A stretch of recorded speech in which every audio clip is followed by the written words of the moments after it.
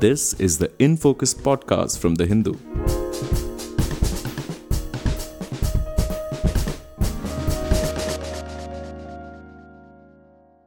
Hello and welcome to the Hindus in Focus podcast with me, Amit Barua, your host for this episode. It's the Eastern Front with China that has become tense after a border clash between Chinese and Indian troops in Tawang in Arunachal Pradesh on the 9th of December. India and China, in focus listeners may recall, are still engaged in dialing down Chinese transgressions in multiple areas in eastern Ladakh through negotiations that have been slow and protracted.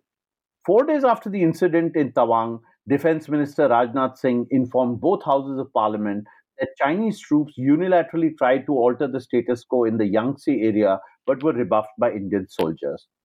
So, what does one make of the latest aggressive posture displayed by the Chinese, this time in the eastern sector? To discuss this issue, I am joined by Dr. Jabin T. Jacob, Associate Professor at the Department of International Relations and Governance Studies of the Shiv Nadar University. Welcome to the InFocus podcast, Dr. Jacob. Thank you, Amit. Pleasure to be here. Dr. Jacob, what do you make? How do you place this in perspective? What happened in Tawang, given the fact that India China relations are already tense? So, this particular incident, of course, was expected. We've had a bunch of incidents in the western sector of the boundary dispute over some time, but it was not as if the eastern sector was free of these incidents. These incidents have been happening. Transgressions and pushing and shoving and clashes between and patrolling face-offs between the two sides have been happening for a very long time. Now, this particular incident, in terms of the injuries caused, the violence of the event is unique, of course. But it also suggests that, even as these negotiations on the Western sector, in the Western sector, are continuing, and despite an incident like Galwan, which led to the loss of lives on both sides, if something like this has to happen, if the Chinese were to, had to push and create this particular incident, then it means that the Chinese are ready to take, to confront the Indians, to take a few losses, and so this means that we are looking at a completely changed situation on the LAC, which might pretty much look like the LOC in many ways, in terms of violence, in terms of casualties, and so on. Congress leader Rahul Gandhi seems to believe that China is preparing for war. As an expert on the Sino Indian border dispute, would you agree with his contention? So China is certainly ready for conflict, is my view. But war, as in a large-scale conflict across the length of the LAC, I think that is very unlikely. Like us, the Chinese also face, you could say, a multiple front situation. They have the Japanese, they have the Americans, they have the Taiwanese contingency, and then they have us. So I think common sense dictates that the Chinese would also be very careful in terms of how much they will push. But I think over time, the impression has been created that the Indians will only react, that the Indians will themselves not initiate anything, and which is what I think gives the Chinese the confidence to engage in these transgressions. And they can always take a few lives lost. That doesn't really matter in their system. And so I think that's where the rub is. If you look at Chinese documents, they've been talking about limited conflict or under high tech conditions, etc., for a very long time. So that's what they're looking at. Plus, Xi Jinping himself, since coming to power, has been talking about the need for the PLA to train for real combat. And I think in many ways the situation with the Indians on the LAC is pretty much like Deng Xiaoping and the Vietnam conflict in the late 70s.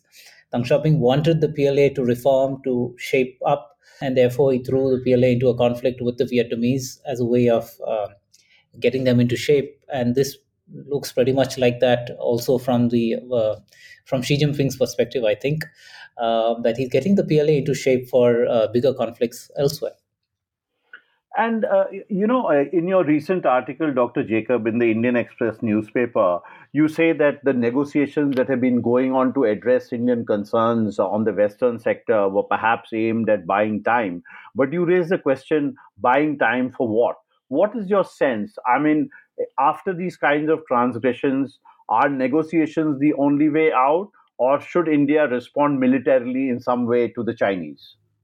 Well, first of all, let's talk about this question of negotiations. I think as long as we and a lot of the world worked under the assumption that China was normal state or a state that was trying to become normal and come into the Committee of Nations, partake of globalization, we could have made the reasonable assumption that negotiations with the Chinese on the boundary dispute would reach fruition eventually, because both sides are willing to look at it rationally.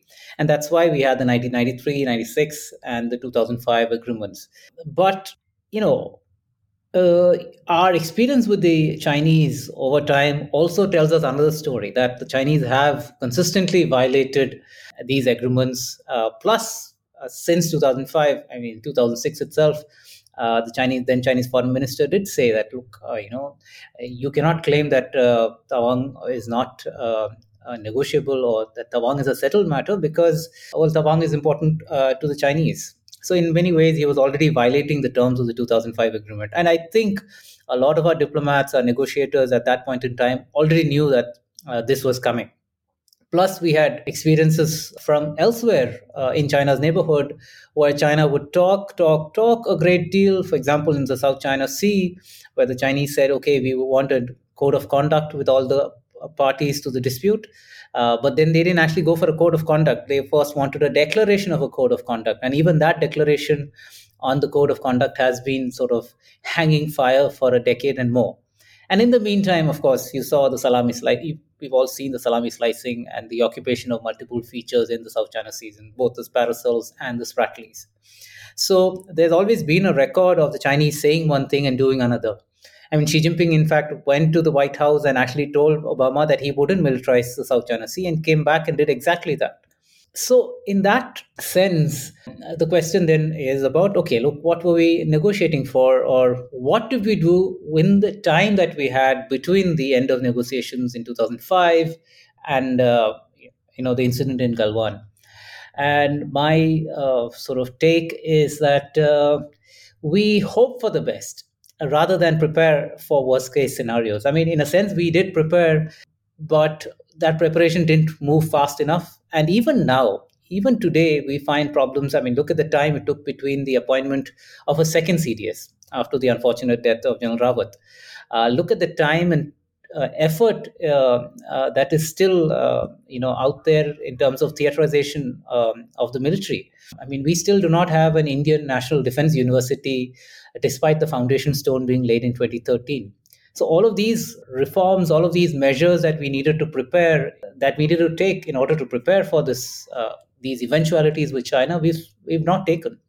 And I think by and large, there's been a much larger, or rather a greater preference to deal with the so-called comfortable or familiar problem of Pakistan than with China. Even though within the government, within the highest echelons of the military leadership, there has been a great deal of focus and understanding that China is really the problem of the future.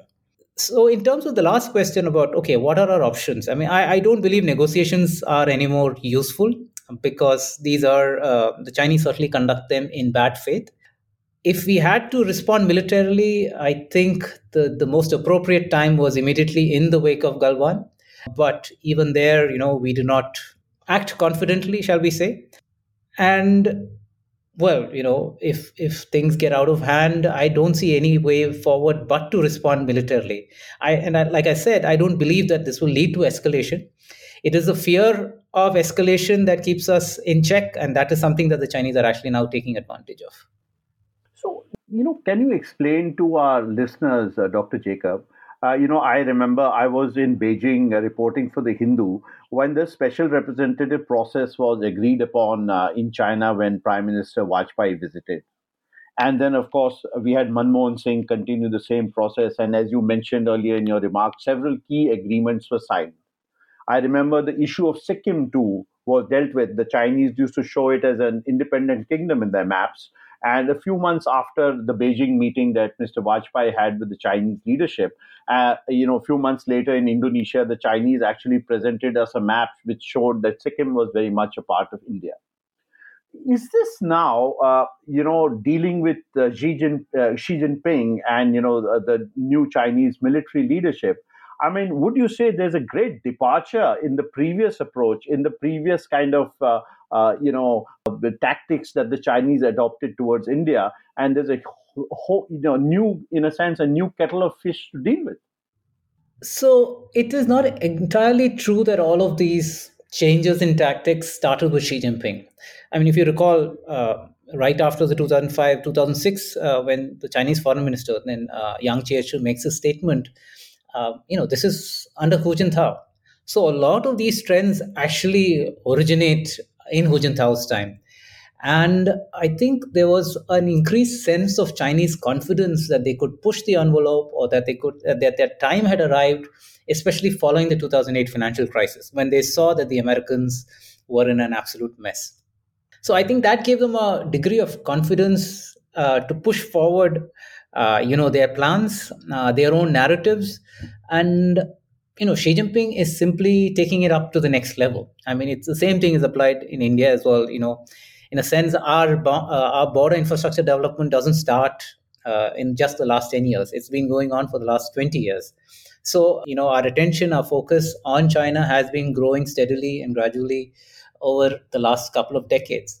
So, there is continuity even in India. And the same can be said also of in the case of the Chinese. So then, why would they make, say, concessions on a matter like Sikkim? It didn't matter to them, or. Well, Sikkim happened in 2003. So this was at this point in time, the Chinese were, they did not know what was coming as far as the American economy with respect to the financial crisis was going to happen. I mean, they did not know this was happening, or that the Americans would be so badly affected by this. So at this point in time, I think the Chinese were still following the Deng Xiaoping's dictum of laying low, biding your time, and they needed to build bridges. They needed to make friends all across, because they had just joined the WTO in 2001. They were still dealing with the aftermath of joining the WTO, which is a period of great flux for the Chinese economy. And so they needed to expand into other markets. So there's a whole bunch of things that's happening on the economic front that also caused China to want to build bridges with India. And at this point in time, obviously, the Chinese also saw that India and the US had, more or less recovered from the tension in their relationship post the 1998 nuclear tests. So they're also watching all of this and, moving accordingly. Post 2008 is a very different set of circumstances. And with the arrival of Xi Jinping, again, there's a very different set of circumstances, because here is an individual who has a particular worldview, who is now reacting again. I mean, see, the domestic in China is very, very important. He's now reacting to a set of legitimacy issues that the Communist Party of China now faces with it at home. Given the corruption, given the economic inequalities that have all grown in the last couple of decades under Jiang Zemin and Hu Jintao. So his approach was, well, we will make the party stronger, the anti-corruption drive, and this greater sense of an ideological worldview, a greater stress on the ideological worldview. So in many ways, then, a stronger or a much harder line in terms of China's foreign policy suits Xi Jinping's domestic playbook as well, because that's how he gets some space for maneuver domestically, by showing that the Communist Party under him is taking care of China's interests abroad. Now, these were not particularly concerns in the early 2000s, but they have increasingly become issues for the Communist Party today. Dr. Jacob, what's your sense? There have been, many complaints, or, many articles in our press, writings by academics and analysts and retired military officers, about the need for the government to be more transparent when it comes to Chinese incursions or Chinese actions. What's your view on that? I mean, how much should the government share and how much should the government not share? Well, in a democracy, the obvious answer is the government must share. But, obviously, there are operational matters or operational elements or aspects that no government shares, not even in a democracy. But here the question is not of operational aspects. This is just a statement of facts. What's going on? Or why is it going on? Can the government give us an explanation of what is going on and why it's happening? And these are just points, statements of facts that the government needs to provide to the general public.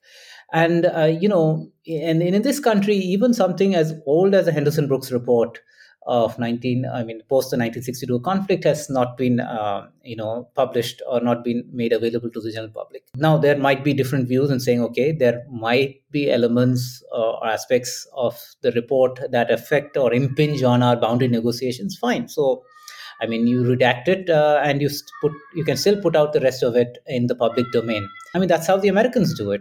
The other way is, of course, if you have a very, we have a parliamentary system and we have a standing committee on, external affairs or on defense and on defense. Now, these are committees that should be kept in the loop. If parliamentarians were kept in the loop and made aware of all these elements and educated, including on the operational aspects, I'm sure there would be much more reasonable arguments and discussions in Parliament. And at the moment, it's a lose-lose situation. Neither does the government get the benefit of the best of analyses or experience in the public domain, and nor is the public informed and kept aware of what is going on its own borders. So I think, this is in a sense pretty much the Chinese system. And the Chinese people also don't know what's going on the borders. And the Indian people also don't know what's going on the borders. But we have a difference in political systems that needs to be taken into account as well. So what's your sense? I mean, why is the government not doing this? Because is it that our establishment, down the decades, post 1962, suffered from some kind of a China complex, wherein dealing with this, big country, this difficult country, was always a problem? Is that the reason why they don't share information, or is there something else in your view? Well, I think first and foremost, there's a sense of inertia. This is how things have been done in government. Government is used to a certain lack of accountability. And when I say government, I also include civil servants and the security agencies and the politicians. So the politicians obviously have to, meet their comeuppance every 5 years at the hustings, but not so with the civil service or the military. So therefore, I think because politicians are not well informed about foreign policy or defense matters, they tend to rely a great deal on the system, which is the bureaucracy in these matters. And they choose not to challenge or confront the bureaucracy in many of these matters because it's simply convenient. It's just easier to get things done that way. But I think, with most Indians now going online and watching these videos on WhatsApp and whatnot, the point is that people will come to know of these things. And, if people also believe, the general line that, Pakistan is a problem that we can take care of, it's sorted, as citizens of an ambitious country with, hopes and dreams of becoming a world power, citizens too will naturally look at, okay, which is our next challenge? And the next challenge is China. And yet there is a black hole of information as far as China is concerned. And somehow this doesn't square. This just doesn't work that way. And so politicians, the government system will now need to confront the reality that there will be demands for information, because else citizens, voters cannot take the government seriously when it says that, well, national security is all taken care of, because those are not what those videos or the facts on the ground seem to be showing. And even if they are showing that, okay, we've pushed them back, there's still, there's no acknowledgement. One question has been raised in the case of Yangtze, that if we push them back, why has the government been reluctant to advertise this? So there seems to be something missing here. Perhaps it's a lack of adequate thought put into the process. of how do we release this information, how do we curate this information, then the consequences when people start asking questions. All right, so how do these things happen? Why is it that the maps of India or the line of actual control is not settled or not defined properly? A simple thing. I mean, when an Indian decides to go on online on Google and decides to download a map of India, seldom do you find a map of India that gets India's borders correctly. I mean, these are all questions that citizens are going to want to raise the moment China comes into the public consciousness, or the government starts releasing information on China. And the government, I don't think has not. I don't think the government or civil service has actually thought things through on this front. Right. Dr. Jacob, before I let you go, I want to ask you a question about India's allies. We are now part of the Quad. The Americans have their own view of China. They have their own issues, their own problems with China. So the Russians today perhaps stand a little aloof from India. They are they are perceived to be close to China. So if push does come to shove, in a literal sense, along the line of actual control with China, do you think the United States and the rest of its Western allies will actually stand by India?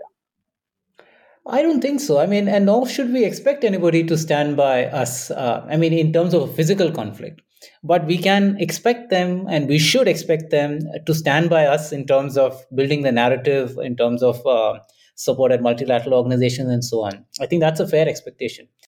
Say like they've stood with Ukraine in the current conflict. Would you say something like that when you refer to the narrative? In terms of the narrative, yes. I mean, Zelensky with Ukraine, the NATO and the West have been a little more forthcoming in terms of weaponry as well. I mean, I don't think we are With that state. in that state, and we don't need to. I mean, this is a problem that we need to fix and resolve ourselves. But it doesn't it appear to you that we are being, in a sense, sucked into the American narrative when it comes to China? I don't think so. I think we have our own narrative on China, and if anything, the rest of the world is now beginning to understand and follow the Indian narrative. I mean, think about it this way. I mean, we were the first to call attention to the BRI and its problems. Now the rest of the world is finally cottoning on to this. We were the first to ban Chinese apps following Galwan, and now even the Americans are thinking of banning these apps. So I think in many ways on China policy, I mean, let's give credit where credit is due. Even if some of these decisions come pretty late, we have been, taking the initiative. We've been at the forefront, and so I think we should be confident enough to say that our narrative is also out there, and that we can and we should promote these narratives better. And all I'm saying is greater accountability, greater democratic discussion of what these issues will actually help strengthen our efforts in publishing and or in pushing forward our narrative to the rest of the world. Because I mean, India more than any other country faces China on the border, and the rest of the world will be looking at, well, if the Indians don't take China seriously enough to reform their military, enough to discuss these matters in parliament, then they will also feel that there's a contradiction in terms of what we say about China, and that's the contradiction that we can avoid. So I'm going to ask you a slightly unfair question, but I'm going to do it in any way. What is your sense, say, on a grade scale of 1 to 10? What kind of threat does India face from China today? I mean, one being no threat and 10 being very threatening, is it? Yes. I would put it in the middle somewhere, 5, 6. I don't foresee a kinetic conflict, but a lot of other issues in terms of economic challenges, in terms of political challenges. I think, in fact, for me, the most serious challenge is the political challenge. There's ideological conflict between an authoritarian Communist Party of China and a democratic India is really the big concern of the future. And for the Chinese, it's a zero sum calculation, precisely because they find all democracies, including the Indian democracy, an existential threat. And so that's the challenge that we need to be aware of: the narratives that the Chinese are building, and sort of releasing into our own neighborhood. And so, dealing with China will require us to not just deal with the threat on the LAC. In fact, for me, the threat on the LAC is the least of our concerns. It's a political challenge, Chinese influence, Chinese integrating of the economies in South Asia, Chinese military diplomacy in the Indian Ocean region. All of these are much larger concerns for the long term. Dr. Javinti Jacob of the Shiv Nadar University, thank you so much for talking to the Hindus in Focus podcast. Thank you. Been a pleasure. In Focus will be back soon with analysis of the biggest news issues. In the meantime, you can find our podcast on Spotify, Apple Podcasts, Stitcher, and other platforms. Just search for In Focus by The Hindu. We'll see you soon.